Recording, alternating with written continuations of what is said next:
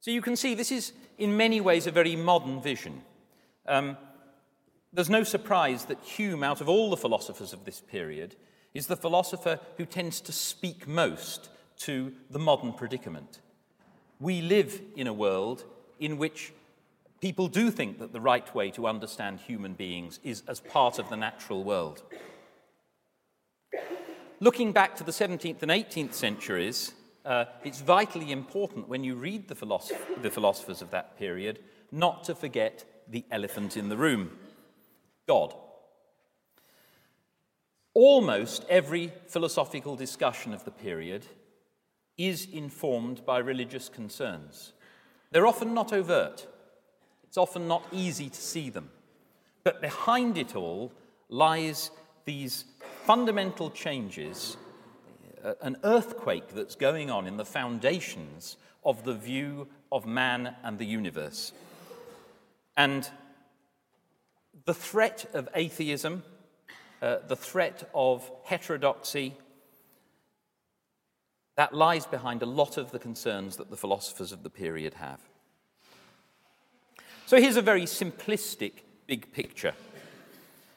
You go back to the medieval period, physics is governed by natural motions that have been put into things by God. God has created stones so that they naturally tend towards the center of the world, planets which naturally tend to want to move in circles. That's replaced in the early modern period by a picture of inert matter, mechanical causation. Things do what they do because of forces acting on them rather than anything like desires acting within them. Morality, in the medieval period, is based on revealed truth and natural law. We can go to the Bible, we can apply our reason to the lessons that we learn from that. But in the early modern period, that consensus gets undermined. We now no longer know whether we should seek authority in the church traditions or in the individual's reaction to the Bible. So, can we base morality on revelation when people interpret the revelation in different ways? Can reason fill the void? Should we, like Hume, rely on moral sense or feeling? Likewise, in politics, in the medieval world, we have the divinely ordained king who should be obeyed for that reason.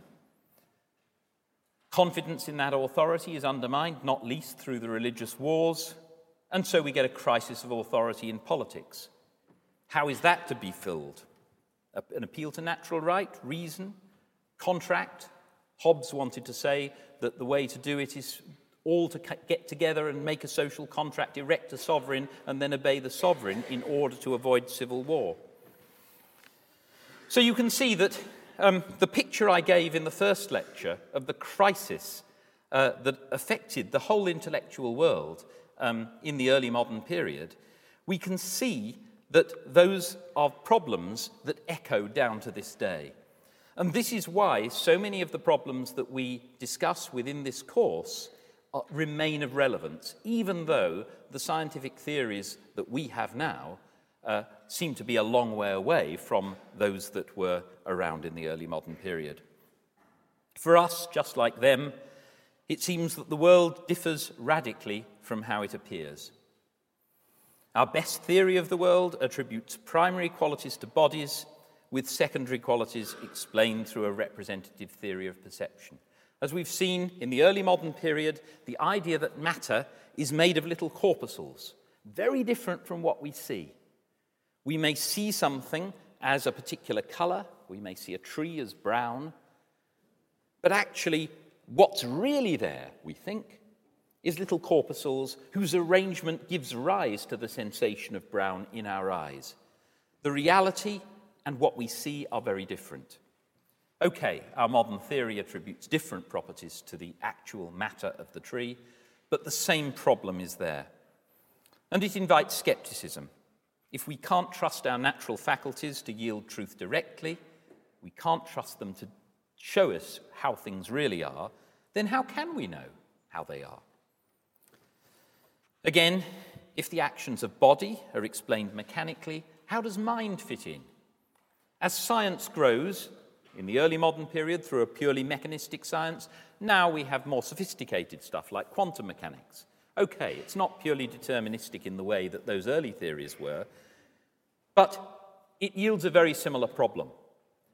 If we think of ourselves as part of the natural world, as constituted by material bodies and brain and so forth, then how does the action of that physical matter tie in with our view of our minds?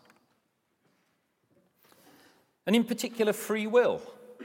How can we be free if all of our actions are the actions of bodies which are themselves determined, or at least conditioned, by physical laws? Can free will actually make any sense? And if one believes in immortality and divine reward and punishment, how can that make any sense? That's a particular problem because of personal identity. If we think of ourselves as constituted, as part of nature, by material bodies and brains and so forth, does personal identity over time become something that's applicable at all, particularly in the context of religion? Well, we shall see that these sorts of debates echo through those topics in general philosophy, and I hope that when we study those in a bit more detail, you will see how they tie together, all as part of this crisis, which is very much the legacy of the early modern period. Okay, I'm just going to end with a brief comment about what happened after the early modern period. Well, we saw Hume leaving us with a rather unsettling picture of human nature. Humans, part of the animal world, not nearly as clever as they thought they were, reliant on brute animal instinct to find out about the world, quite incapable of knowing about things by pure reason.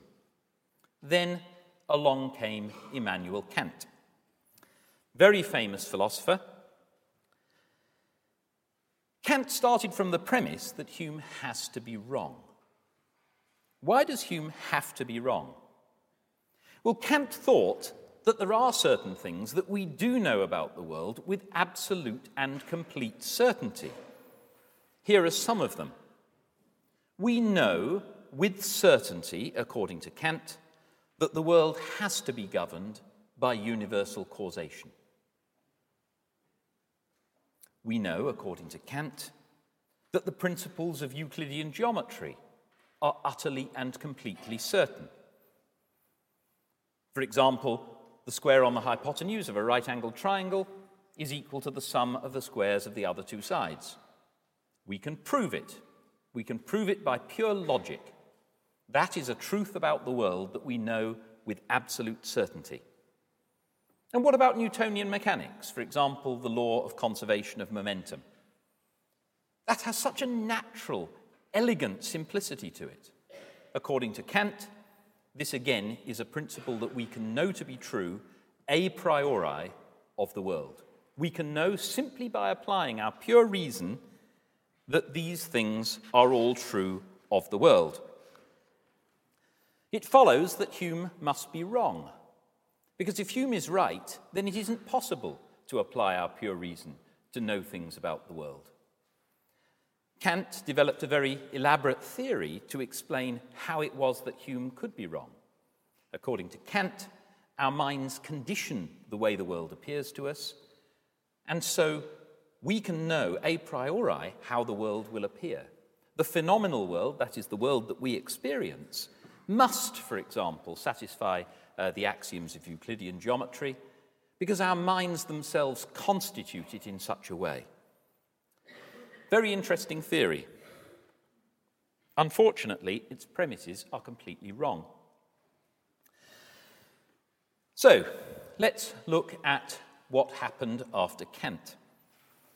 Darwin's Of the Origin of Species, 1859. As strong a confirmation as one could wish that we are indeed part of nature, not above it. Einstein's theory of general relativity, 1915. Space, it seems, is gravitationally curved. Euclid's axioms probably aren't true of the actual world after all. At any rate, they're certainly not knowable a priori. Kant and all these others had assumed that geometry does give us pure insight into the way the world is.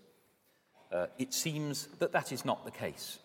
The logical deductions that we make from the axioms may be fine if the axioms are true of the world, but we've no way of knowing a priori that they are true of the world. And then we get quantum mechanics in 1925, or thereabouts. It was quite a long development, undermining the idea that the world is law-governed in the way that Kant thought, and severely undermining the idea that it is intelligible. Now, I'm just going to give you a brief illustration of this. So this is a computer model of the famous two-slit experiment. Here you have a light source at the bottom, and here you have a screen with two slits in it, very small slits. The light travels through these slits, and then at the far end here we have a screen on which we see where the light has fallen and in what intensity. And what you can see here is that you get this interesting pattern. Why does that pattern occur? Well, it seems that light has a wave form. So, if I do this, you can now see how you're getting an interference pattern. You've got waves going out from each of the slits, and where they meet, they interfere with each other, just like ripples on a pond. If you drop two stones into a pond, and you get the ripples coming from each of them, wherever the ripples coincide, they're both high or they're both low, the combination of the two will be even higher or lower. But at other points, you'll get an upward ripple combining with a downward ripple, and the two will cancel out. So you get an interference pattern. Light, it seems, is constituted by waves. All well and good. But if that pattern was a result of interference, then presumably what we can do is get rid of the interference by firing single particles of light, single photons at the screen. So what I've done now, I've put a detector at the left slit and a detector at the right slit, and I'm going to fire individual photons at the screen. Let's do that. Oops, I want to show these on the screen. There we go.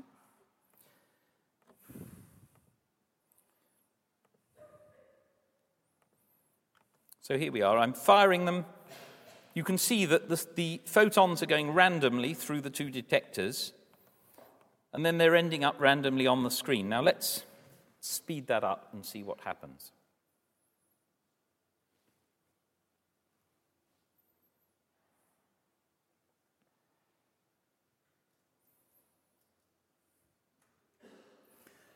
So what we now have is individual photons going to the screen. The ones that get through either go through the left slit or the right slit. Then they go on to hit the screen at the back. And you can see that the interference pattern has completely disappeared.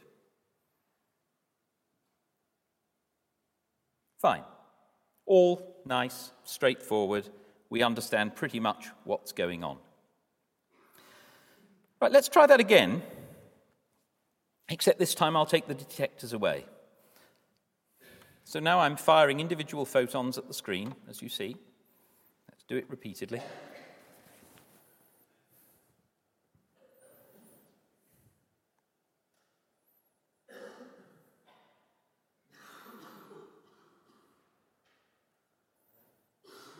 How weird. What on earth is going on? If we fire the individual photons and have detectors at the slits to find out which way each photon went, the interference pattern disappears. If we then take the detectors away, we're still firing individual photons one at a time, but we no longer know which slit they're going through, somehow the photons still ending up on the screen in an interference pattern. How can that possibly be? How can there being two slits rather than one make a difference to where the photon goes if, when you put a detector there, you only ever find the detector going through one slit rather than the other? It's seriously weird. Seriously, seriously weird. Now, you can do the mathematics to find out what's going on. You can show that if you put a detector on either slit, the wave probability function changes. But that's not explaining why it happens. It's just saying this is the way it does happen. And I think quantum mechanics is a beautiful example of how Hume's approach to science has turned out to be right rather than Kant's. It seemed when Newton came out with the beautiful mathematics of his Principia that we were getting real insight into the way the world works and why it works that way. It all seemed to be so logical. And yet, as modern science has gone on, we found that trying to understand why it works as it does is a dead end. We have to make do with codifying how it works, not why it does it. Okay. Incidentally, if you want to find out more about the stuff I've been talking about in these first 2.5 lectures,